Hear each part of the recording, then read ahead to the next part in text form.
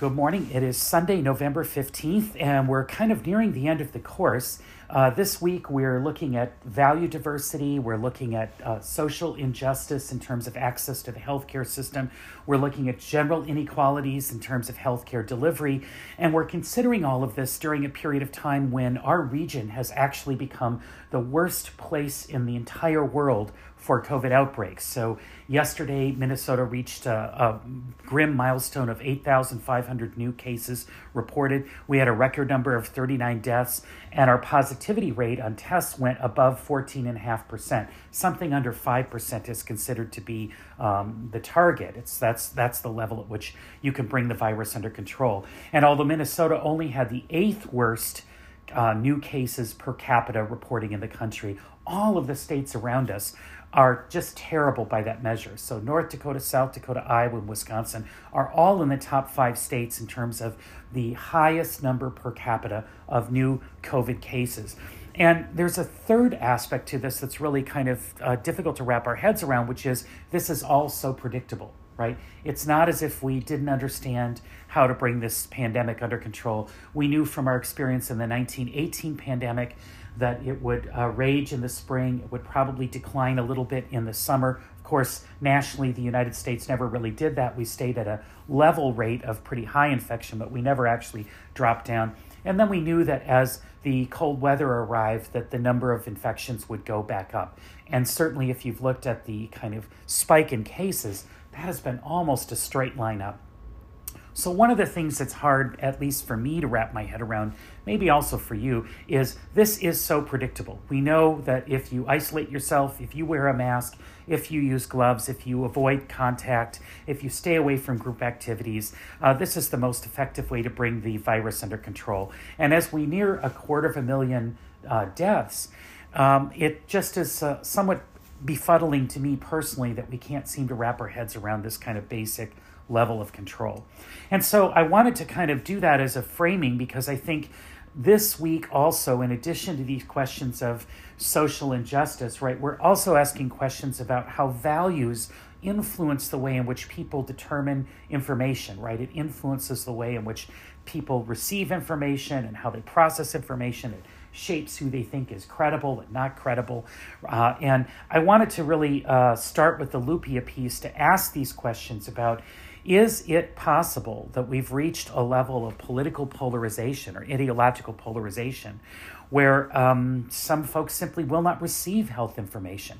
And in the discussion forum this week, I asked you to think about ways in which you might modify your message because it's actually rural areas now that on a per capita basis have fewer healthcare resources and they have higher per capita levels of infection. So what is it about rural areas that doesn't seem to be getting through? Why can't rural areas get the type of healthcare messaging that seems to be working much better in urban areas? And I can kind of speak to that having moved from St. Paul to Mankato. Mankato's not as exactly rural, it's maybe more ex-urban, but I could go a solid month in downtown St. Paul without seeing someone in public not wearing a mask.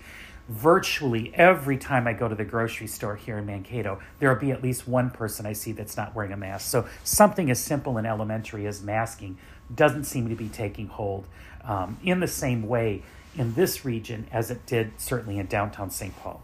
So when we come back after the jump, I'm going to start with the Lupia piece about value diversity and how to manage that, and almost think of it as an educational problem or a public healthcare messaging problem to try and get our heads around the best way, the most effective way to deliver healthcare messages to skeptical populations. All right, thanks much.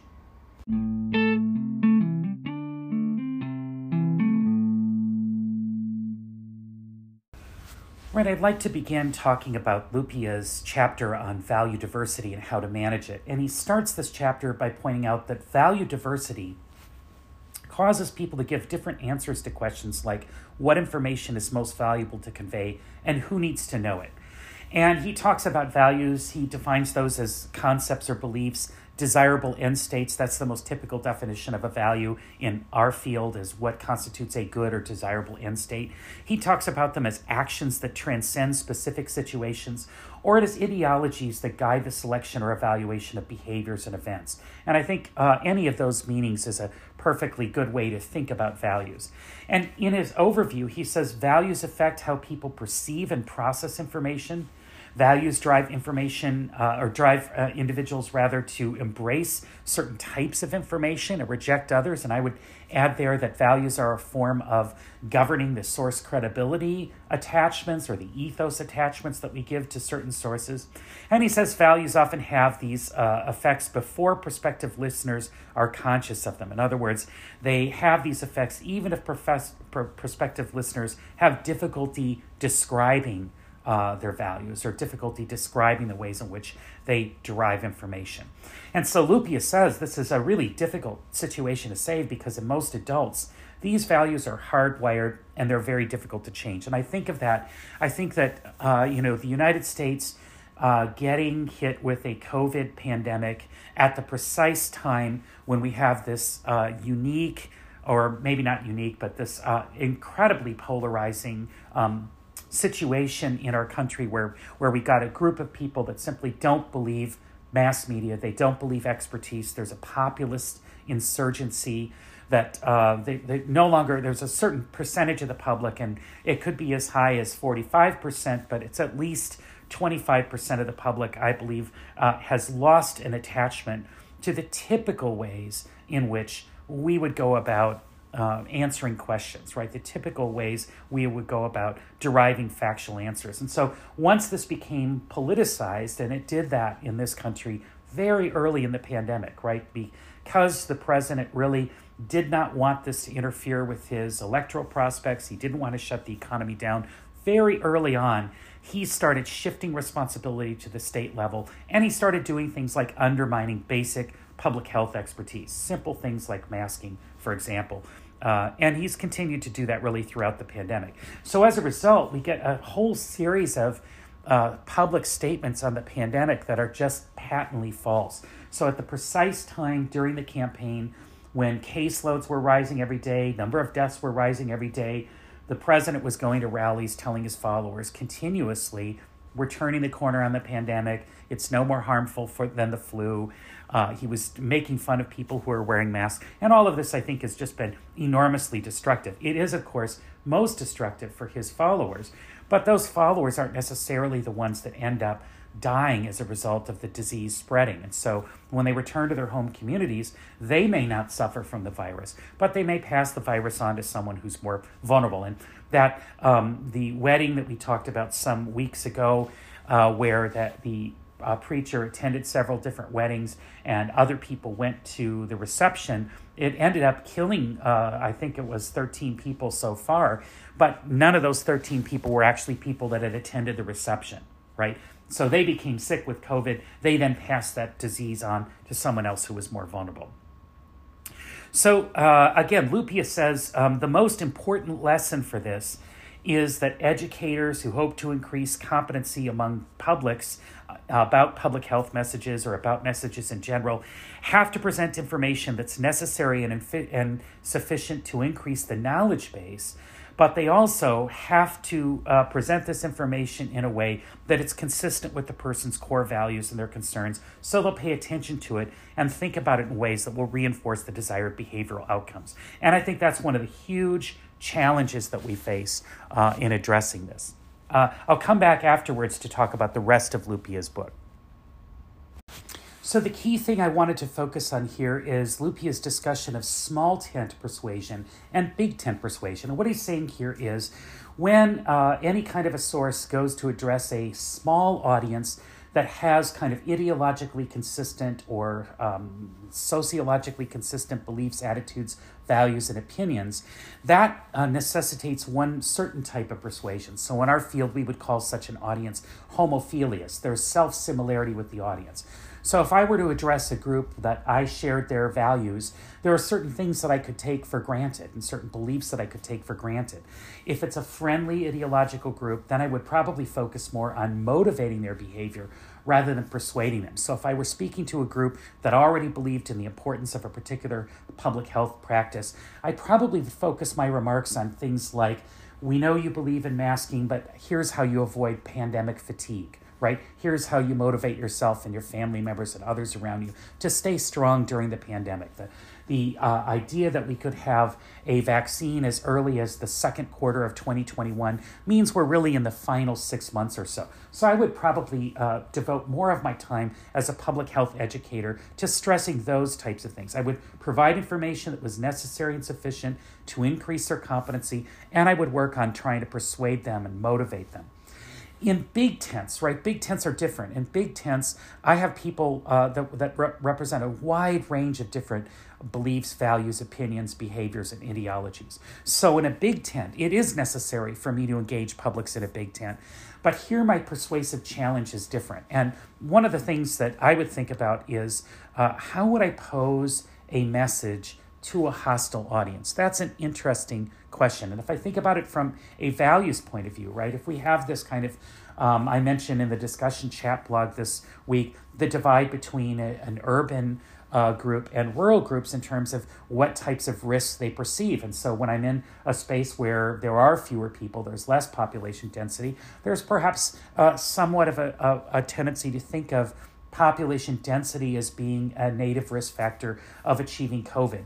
And so I might want to focus that effort on persuading people. And again, my goal here is to give information that is necessary and sufficient. So I've got to provide a bedrock of information that might be things about how the disease is spread and how you can prevent it. But I also have to approach them in a value way that reflects their worldview, that kind of corresponds with their worldview. So I'm not going to answer that question, but I point that out as one of the things I posed in the discussion forum this week. So they say these values have a strong and deep effect on the way people experience the world, that people's lived experiences matter, right? So their personal experiences are instrumental. And as a persuasive source, if I can think about ways to reference those lived experiences, that makes my message more important or more salient or more newsworthy or more attentive generating. I want to think about preferences. These are these comparative evaluations of a set of objects, and attitudes, which are summary predispositions to act. So a preference can serve as a cognitive marker that reminds people how to interact with various aspects of their environment. Preferences are these kind of stored memory devices that we draw upon when needed. And so that's all I'm going to say about Lupia. I think the article is really interesting. And I do think that, his talk about things like attribution errors and out-of-group bias, stereotyping, motivated reasoning, those are all great things to think about in terms of what are the things that stop people from receiving information. So you should definitely familiarize yourself with those aspects. But I'm really curious this week to look at how you feel we could more effectively reach people who aren't getting basic healthcare messages. All right, thanks much.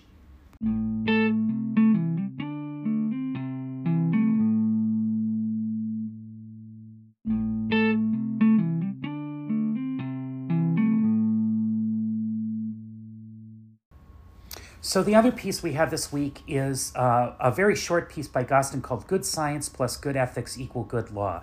And I think this is really an excellent primer. Gostin goes through 5 key elements that he believes will bring a sense of social justice and equality into our notion of healthcare preparedness. And I really thought this was a great way to think about how we as a society could provide a more just, more equitable distribution of healthcare resources.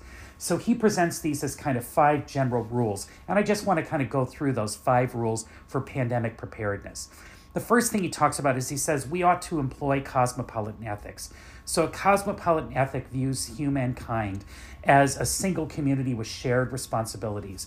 And these relationships are based on mutual respect. We have a duty to assist others when they face hardships. He talks about in times of economic threat, history teaches us that societies tend to become more insular, and he's trying to push back against that.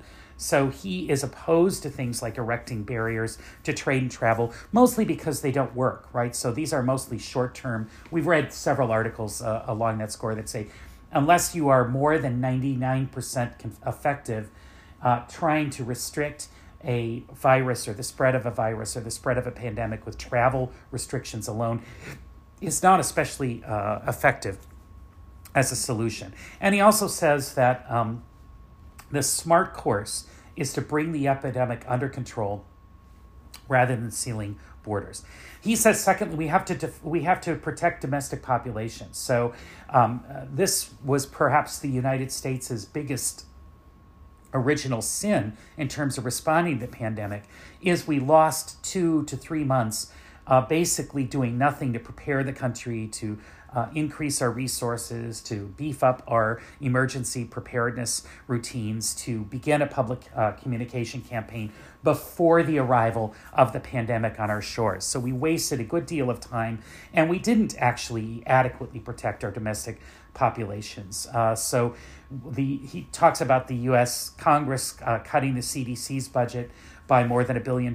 He talks about the gradual defunding and hollowing out of our healthcare system, the elimination of unnecessary beds under the guise of efficiency, right? And generally, our for-profit healthcare system is not a particularly effective way to administer health for large amounts of our population. So we suffer with people who have lack of access to healthcare, and we also suffer with high expenses. So we have kind of the worst of both worlds. He talks here about the kind of need to regulate things like antibiotics and overprescriptions, but that's not a particularly important piece when we think about what's happening with COVID-19.